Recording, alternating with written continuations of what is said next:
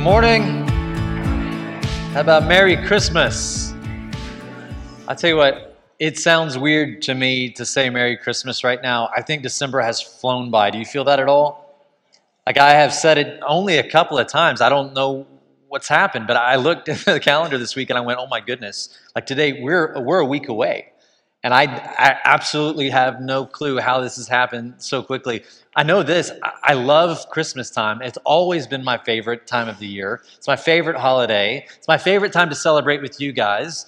I hope next Sunday, if you're around, if you have family in town, you'll join us for Christmas Eve. We will not do our 10:30 a.m. service next Sunday. If you show up, it will be dark and lonely. I don't want you to experience that.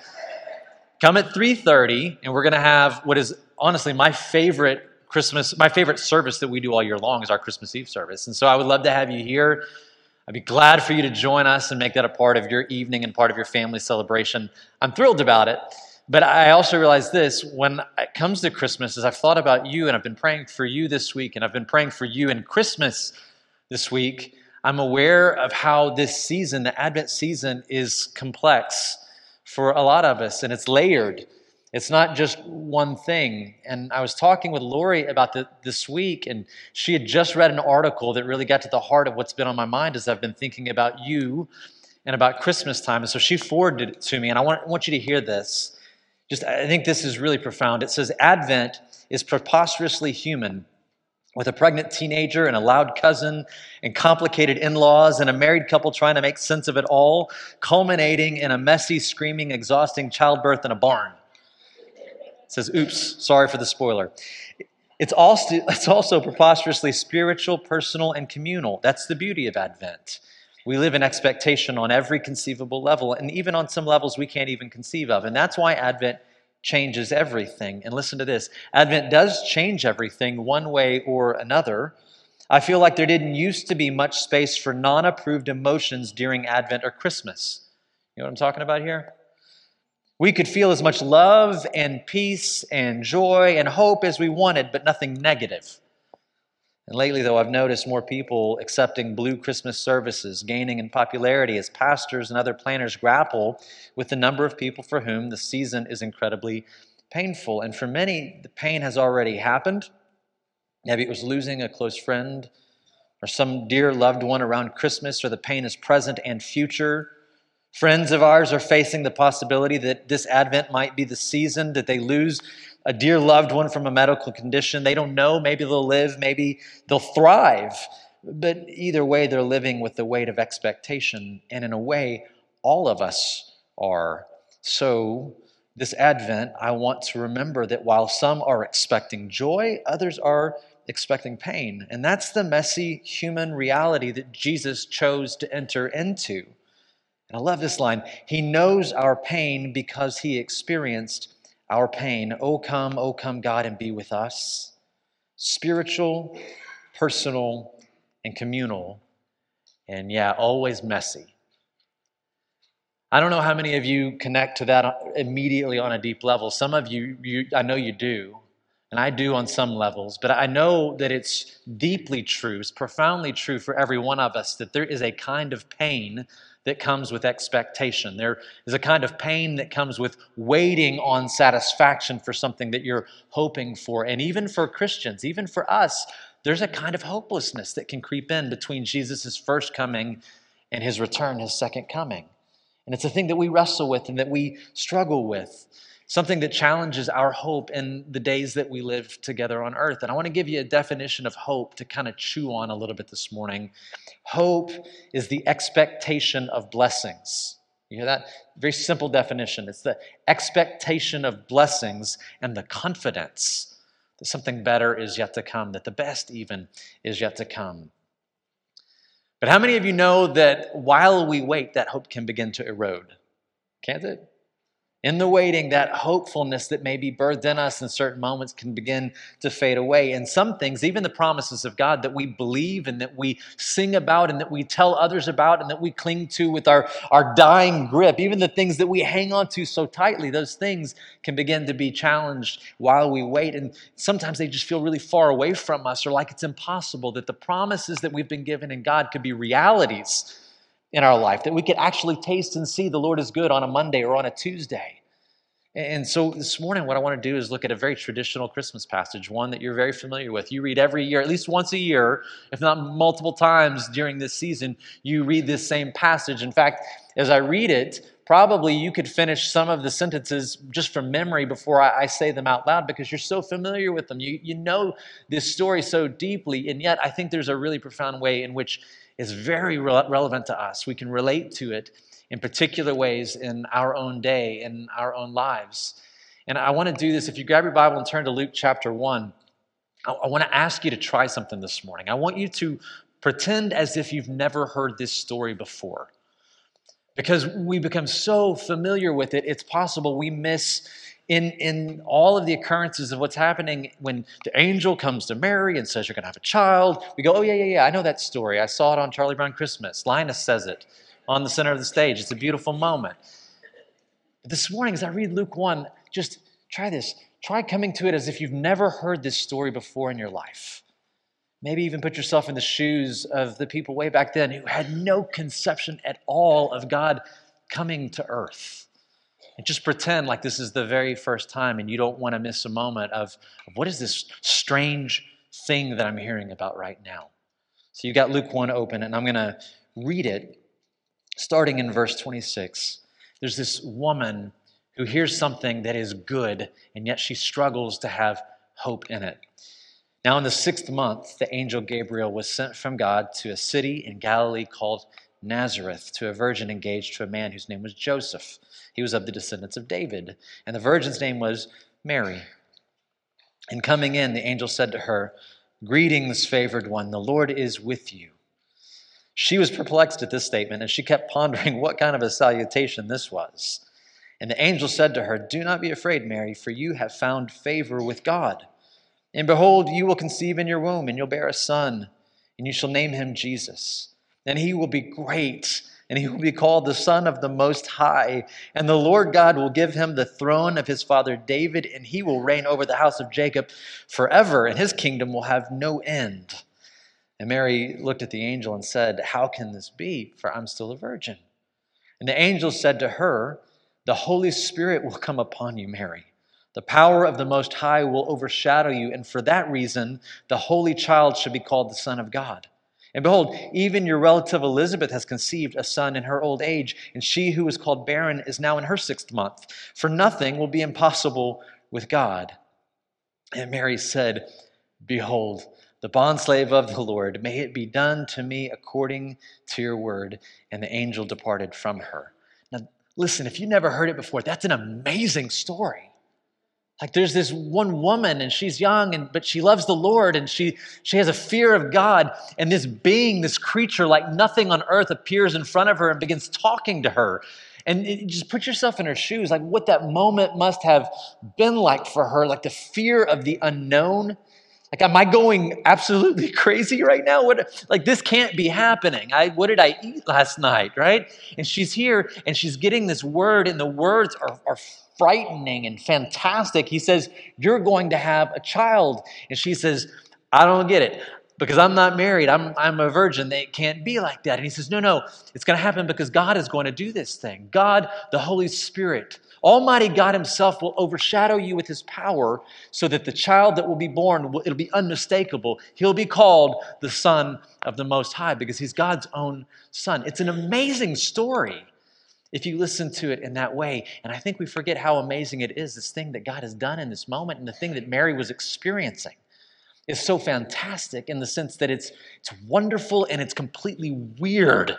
It's just this amazing thing. And yet I think that as wild as it seems, that I think we all probably can relate to Mary in various parts throughout this story.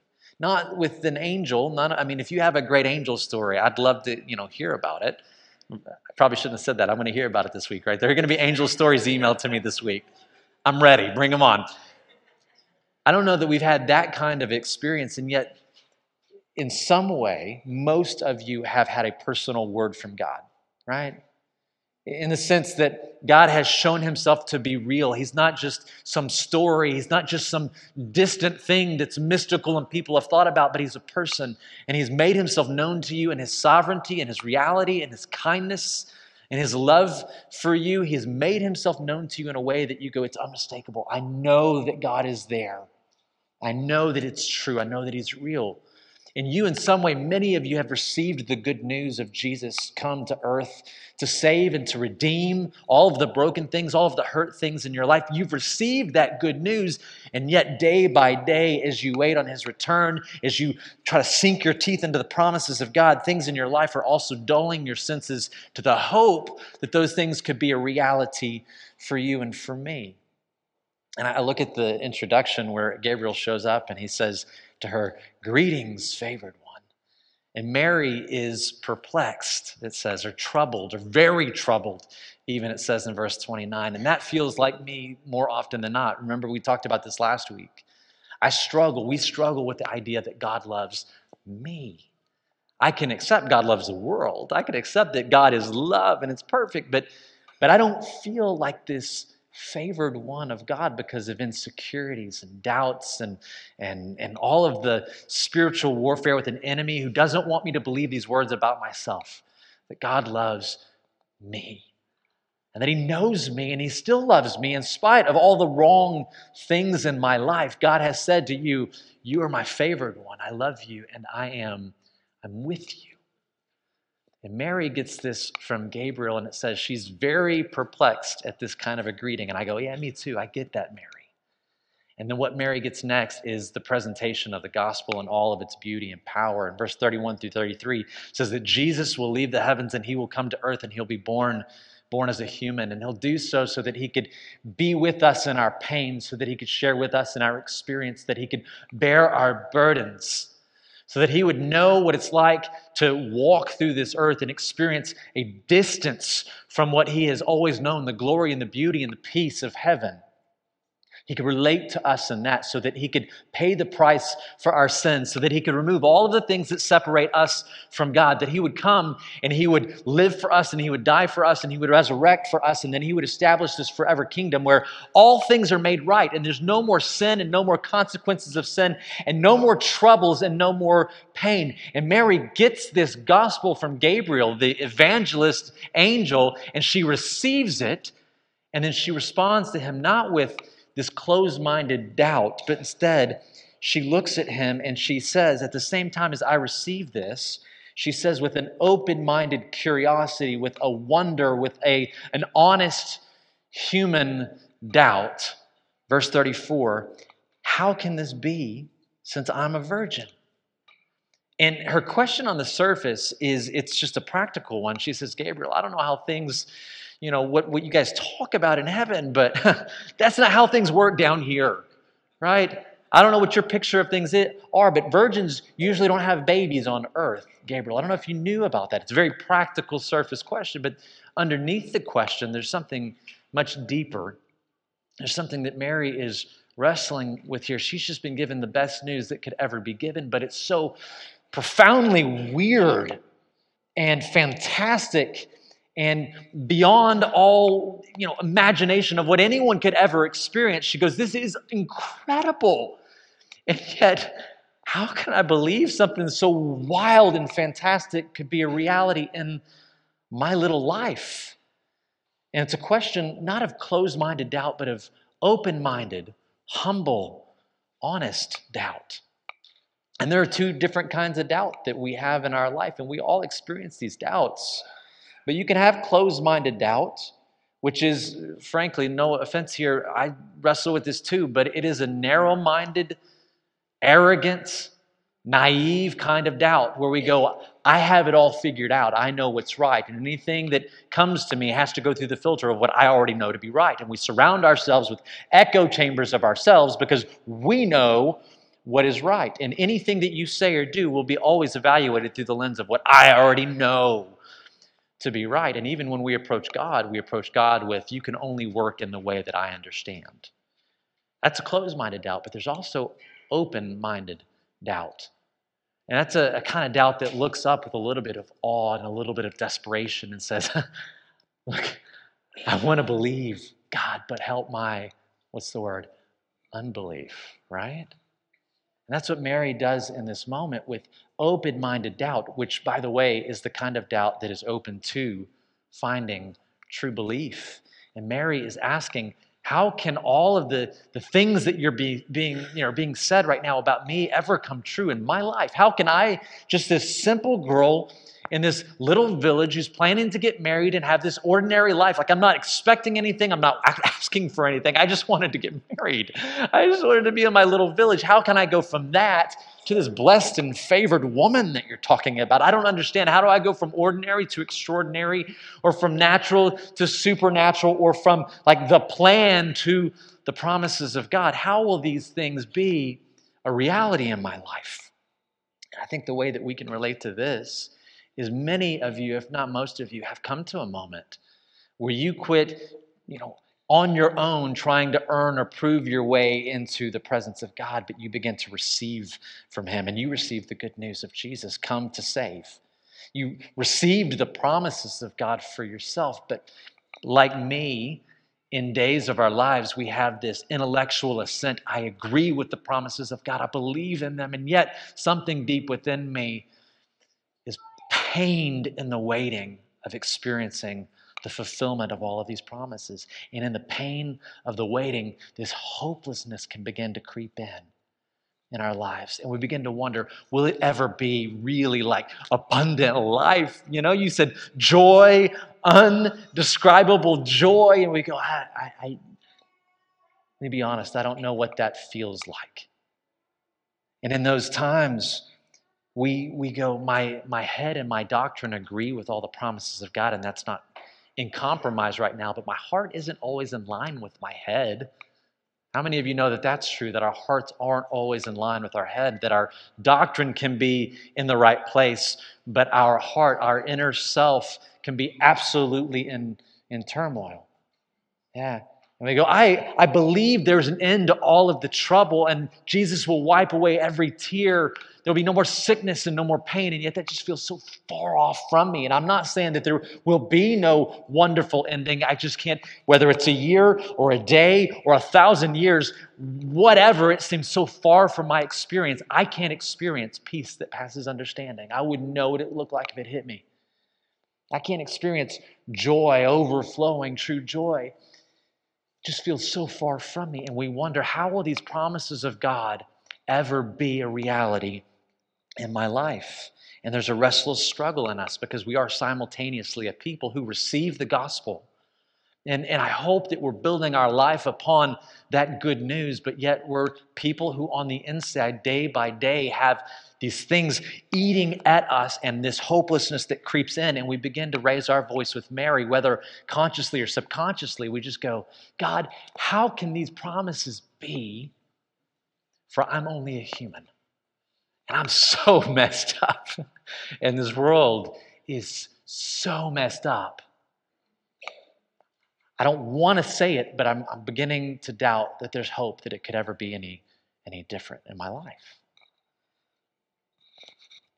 The angel answered, verse 35, and said to her, the Holy Spirit will come upon you. Literal translation, the Holy Spirit will arrive in your life. He'll come into your life, and because He's there and He is God, the presence of God is with you, then you also get this.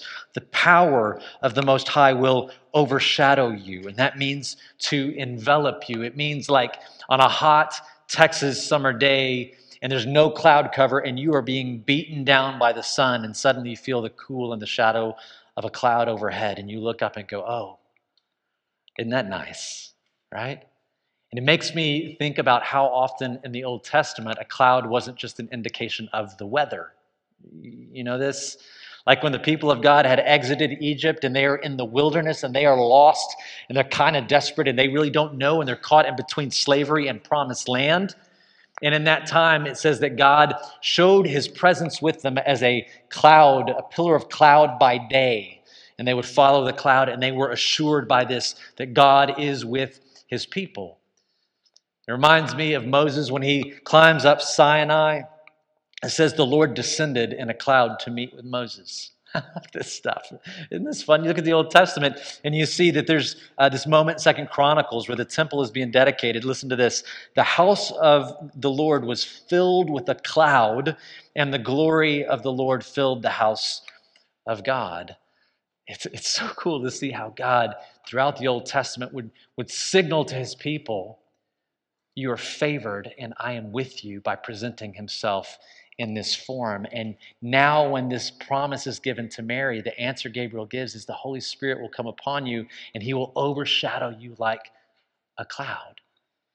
And reflecting on it this week, I think the reality is a lot of us, our religious traditions kind of broke down and failed us at some point. And they left us thinking that the Holy Spirit is like the conduit of the electrical power of God. You know? Some of us, we grew up in church our whole life. We went to Sunday school. We did all those things. And 20 years and 40 years later, we still think of the Holy Spirit as this conduit from heaven through which the electric power of God works in our lives. But even here in verse 35, we get this indication by the way that Gabriel speaks of the Holy Spirit. He's going to arrive and he will overshadow you, just like the God Almighty in the Old Testament would overshadow his people in the wilderness. He would fill the temple with his glory in this form, that he's not some power, he's not an object, but he's a person. The Holy Spirit, the person of God, Father, Son, and Holy Spirit, one God in three persons. And I love this here because Gabriel is answering the question and the curiosity of Mary in a way that fits perfectly within the teaching of Jesus in the New Testament about the Holy Spirit. Remember when he's talking to his disciples in John 14, Jesus said, I'm going to ask the Father, and he will give you another helper. And it means another of the same kind as me. And Jesus was what? Was he an object or was he a person? He was a person. He's the person of God. He's God in the flesh. He's Emmanuel, God come to be with us. He says, I'll ask the Father, and he's going to send another of the same kind as me. One who is God, one who is a person, one who is with you, that he may be with you forever. Verse 17, that is the Spirit of truth. That's who I'm talking about, the Holy Spirit, whom the world cannot receive because it does not see him or know him. But you know him because he abides with you and will be in you. And Mary asks this question, how can the promises of God be a reality in my life? And Gabriel says, well, it's like this. God, the Holy Spirit, will enter into your life and he will unleash his creative power in your life so that is born through you will be very clearly of God because it comes from the life of God in you. For that reason, the holy child born from within you should be called the Son of God. Verse 37, for nothing is impossible with God. In response, we ask the question, so how does God do the impossible in our lives today? How does God do the promises that he says he will do, but we just don't see them, and it's hard to believe them? We believe with our heads, but our hearts are struggling. And the answer, I think, is exactly the same as the one that Mary got on that day. The Holy Spirit will come into your life, and he will overshadow you with his power. He will exert his creative energy in your life and the things that God has promised, things that God has desired for you, what he wills for your life will come to be when you invite and allow the Holy Spirit to unleash that in your life. And I think our problem is, for so many of us, we're looking for God's promises to be fulfilled in ways that he has not promised. Does that make sense?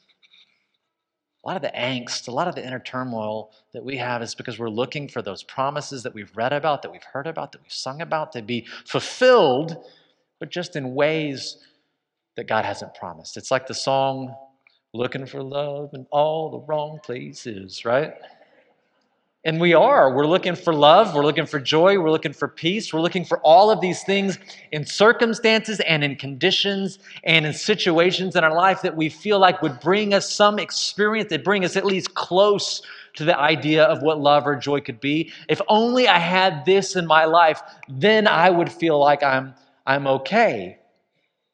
Maybe this book, maybe this course, maybe this idea, maybe this relationship, maybe a job, maybe a trip. Maybe if I could just remove some of the stress from my life, then I would begin to have that thing, that almost intangible, almost impossible thing, this deep sense of inner well-being that my soul was created for, that I've desired before I was conscious of it, that I read about and it says it's there for me. I just can't seem to get my hands on it. So if I can just keep grabbing at something, something will provide that for me. We're trying to get the fulfillment of the promises of God, but not in the way that He gives them. And I find that in my life, and maybe it's true of you too, there are moments in which, and hopefully we don't do this often, and hopefully we catch ourselves when we do, but it's like we're giving God a chance to prove Himself to us. Like we're like, hey, God, I believe that you're good. I believe that you're love. I believe that your promises are sure, but I'm going to let you prove yourself now, and I'll show you how you can prove yourself. And maybe it's that we're a little afraid that God might fail us, and so we begin dictating to God, God, you are good, and your promises endure forever. And I'm going to give you a chance now. I've got some bullet points here, and I'm going to let you prove yourself, because some of us down here on earth are starting to doubt. People are starting to wonder about your goodness. So I'm going to give you a chance, and I'll stand back, and then you can begin to prove how good you actually are. I'm not saying you're not good, but now's your time to prove it. The fact is that God's promises are fulfilled in our lives only by the Holy Spirit overshadowing us or by filling us. That's how God fulfills His promises in our lives. It's not through outside circumstances. It's not through having our lives arranged in some order where the things that we have desired and the things that we've hoped for have been curated in such a way that we are pleased by them. But it's by the Holy Spirit who is within us, if we are Christians, filling us from within. And so that if you're a Christian, you understand this, that the Holy Spirit is already in there. He's living within you. He's a person. He's inside you. He is God. I know it sounds weird and wonderful, but it is. You're a temple of the Holy Spirit. Right now in this moment, the Holy Spirit is filling me. He's inside of me. And it makes you wonder what should be different because of that. Did you know this? Did you know that if you're a Christian, if you have come to the end of yourself and you've surrendered to God and you belong to Him, the Holy Spirit, who is God, is inside of you right now in this moment. And He wills to bring about the promises of God in your life. He desires to do that thing. He wants to bring sanctification and purification in your life. He wants to bring holiness and healing into your life. But did you know this? Did you know that you can quench the Holy Spirit? Yeah, 1 Thessalonians 5:19 says, do not quench the Holy Spirit. You can pour a bucket of cold water on a fire that He's trying to set in your heart. You can grieve the Holy Spirit. He's a person. Ephesians 4:30 says you can grieve, you can offend Him. Do not grieve the Holy Spirit with whom you were sealed for the day of redemption. We studied Acts kind of long form early this year. We saw in Acts 7 when Stephen was preaching, he condemned resisting the Holy Spirit. You can resist the Holy Spirit working in your life. You can do these things. We can quench, we can grieve, and we can resist the work of the Holy Spirit in our lives. I wonder this. I've been asking myself this a lot lately. How much do you think about that? Am I quenching the Spirit? How often do you think about those things? Lord, am I grieving you, Holy Spirit? Am I grieving you today? Am I ignoring you today? Am I resisting the things that you desire to bring about in my life today? How much time do you and I spend praying this way? We get up in the morning, and most of us, we just run into our day, but we get up, and if we say a prayer, it's, God, would you be with me today? Because I got so much stuff going on, and I got to make it through the day. Would you give me this? Would you give me this? Would you give me this? Would you give me this? How often do we wake up and say, Lord, I don't want to quench your Spirit today. I want to be in tune with the things that you want to do in my life, Holy Spirit. I want to have open eyes and open heart. I want to have an open life to the things that you wish to do today because you're good. Would you fill me today? Would you fill me? Would you lead me through the day? Would you help me not to miss a turn throughout the entire day? Lord, I don't want to quench the fire that you set in my heart today. Would you just fan the flame of it today? Many days we just get up and we just start living. I do this all the time. I'm learning to ask this question. I'm learning to pray this prayer, but many days I just get up and I start living until the day is done. And then I get up the next day and I do it again. And days and weeks and months pass, seasons go by, and angst begins to grow up in my heart. Like, God, why are things still like this? How come I'm still fighting the same battle over and over again? How come I can't be happy? How come people don't like me? All of these things. God, I'm struggling here. And then never do I for a moment stop and think, maybe it's me. Maybe it's because I've been quenching the Spirit and I have not opened my life to the things that He's really trying to do in my life in the middle of these circumstances in my life.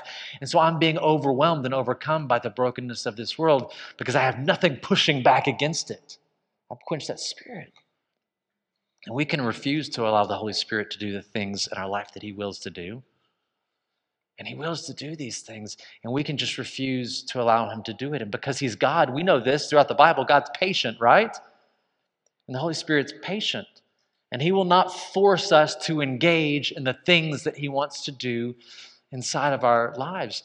I think about, in our study of Acts, about Peter in Acts 10, and how it took years for him to follow the Holy Spirit into the home of a Gentile man named Cornelius, and begin to share the gospel with Gentiles. It took years for Peter to get to the place where he would follow the Holy Spirit to share the gospel with Gentiles, and yet the Holy Spirit never gave up on Peter. And when he did finally follow the Holy Spirit to that place, Peter's shop was wrecked. Suddenly he goes, I've been missing so much I didn't understand. And Cornelius' whole home came to know the Lord, and the gospel broke through into for a way that now we could be a part of the family of God, because finally this guy who was closed off, who was resisting, who was quenching the Spirit says, okay, fine, I'll go. And the Holy Spirit never gave up on Peter, and He doesn't give up on us. He's not giving up on you and me. And I think a lot of us, we live with sound doctrine. I believe in the Holy Spirit. I believe in the Trinitarian God. I believe the Holy Spirit lives within me. And yet we forget that He's there and we ignore Him. And we don't have much of a relationship with the Holy Spirit at all. And He's a person, not an object. He's a person, and He's God. And if you're a Christian, He's inside you. And the question is, what difference is it making? What difference should it be making that God Almighty Himself is with you? He's inside you. And I'm going to take time unpacking that over the next year, slowly and with lots of repetition, because I think we have a lot of opportunity to grow in a relationship with the Holy Spirit. But when it comes to being stuck in the middle like Mary, in between the place of, God, I received the good news. Oh, and isn't it good? And I'm not sure how the promises of God are supposed to be a reality in my life. The same answer that Mary received is the answer that there is for us. The Holy Spirit will enter into your life when you trust in Jesus. And when you invite Him, He will unleash His creative power inside of you, and He will make the promises of God, the presence of God and the power of God will overshadow you, and He will make the promises of God a reality in your experience. And He won't let it come from an outside source, because it would never satisfy, it would never be enough, and it would never last. It has to be of Him, so that every good thing that is born in your life would be born of Him, and it would be clear that He is the Almighty God and the only one who satisfies the longings of our heart. Some of you, with your life, and maybe it's been a year or years and years, you're going, God, I just want to be loved. I want to love and be loved in a profound way. And did you know the fruit of the Spirit is love? As some of you, you've been dying to be happy. God, I just want to be happy. And not for a day or a moment, but I want deep and profound joy. I want to be a joyful person. Just let me ask, if you had the choice between being someone who made it through the day or being a joyful person, which one do you choose? If I had my choice, I'm choosing joyful person, right? And did you know the fruit of the Spirit is joy? Galatians 5:22 says, "But the fruit of the Spirit is love, joy, peace, patience, kindness, goodness, faithfulness, gentleness, and self-control." Verse 25 says, "If we live by the Spirit," in other words, if our souls have been made alive in Christ by the Spirit, "let us also walk by the Spirit," or keep in step with the Holy Spirit who is God. Isn't that awesome? What's awesome to me is that Mary in this story, it's an answer to her honest doubt being raised up. Her asking the question, look, I want to believe, but how can this be? This fantastic thing. It's in response to that question that we get one of the greatest encouragements that we've been ever given as those who belong to God. We get the line in verse 37, "Nothing will be impossible with God." Nothing. I can't tell you how many times I've looked at that verse throughout my life and how many times recently I've looked at that when I've thought about our church. And I don't mean like the logo on the front of the building, but I mean your lives as I pray for you and I think about you and I think about this verse, nothing will be impossible with God. And I think about this, consider this, how we wouldn't get verse 37 without Mary being open-handed and open-minded with the doubt that she had as a broken human. Right?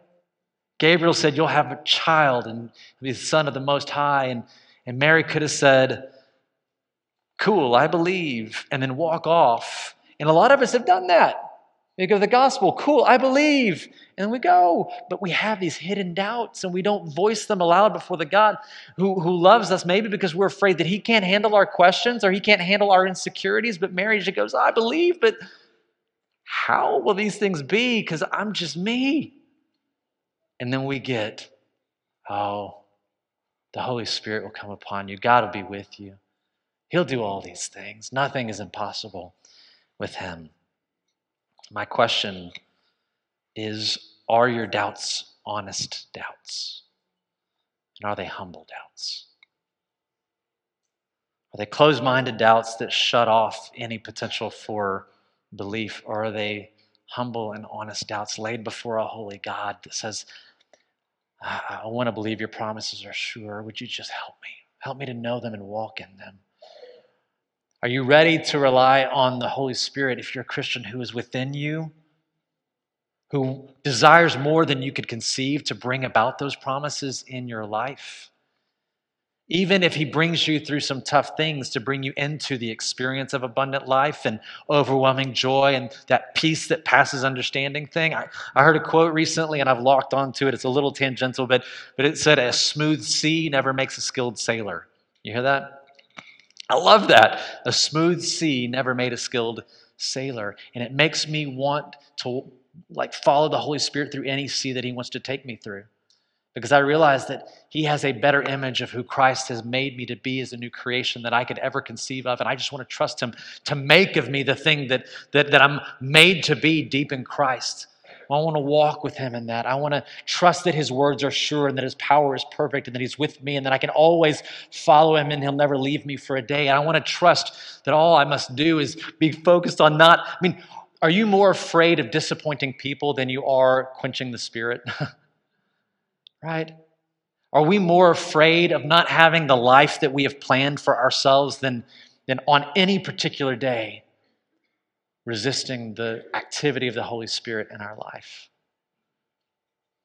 Man, I want to open my life up to this relationship in a new and a powerful way and trust that's the presence and the power of God with me by his Spirit that makes the promises of God available in my life.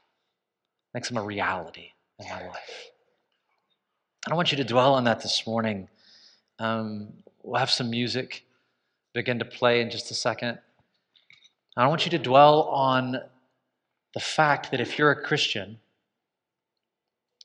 the Holy Spirit is a person, he's God, and he is inside you. I want you to see this verse, put it on the screen. It's Romans 8:11.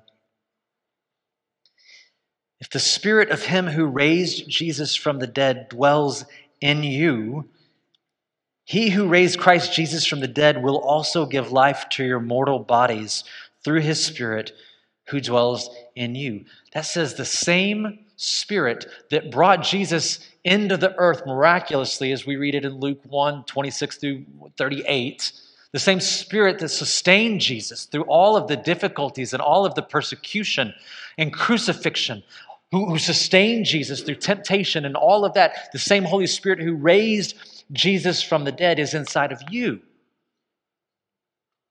And he can do the same things in your life that he did in Christ's life. He can sustain you through every temptation. He can help you to overcome every persecution and every evil.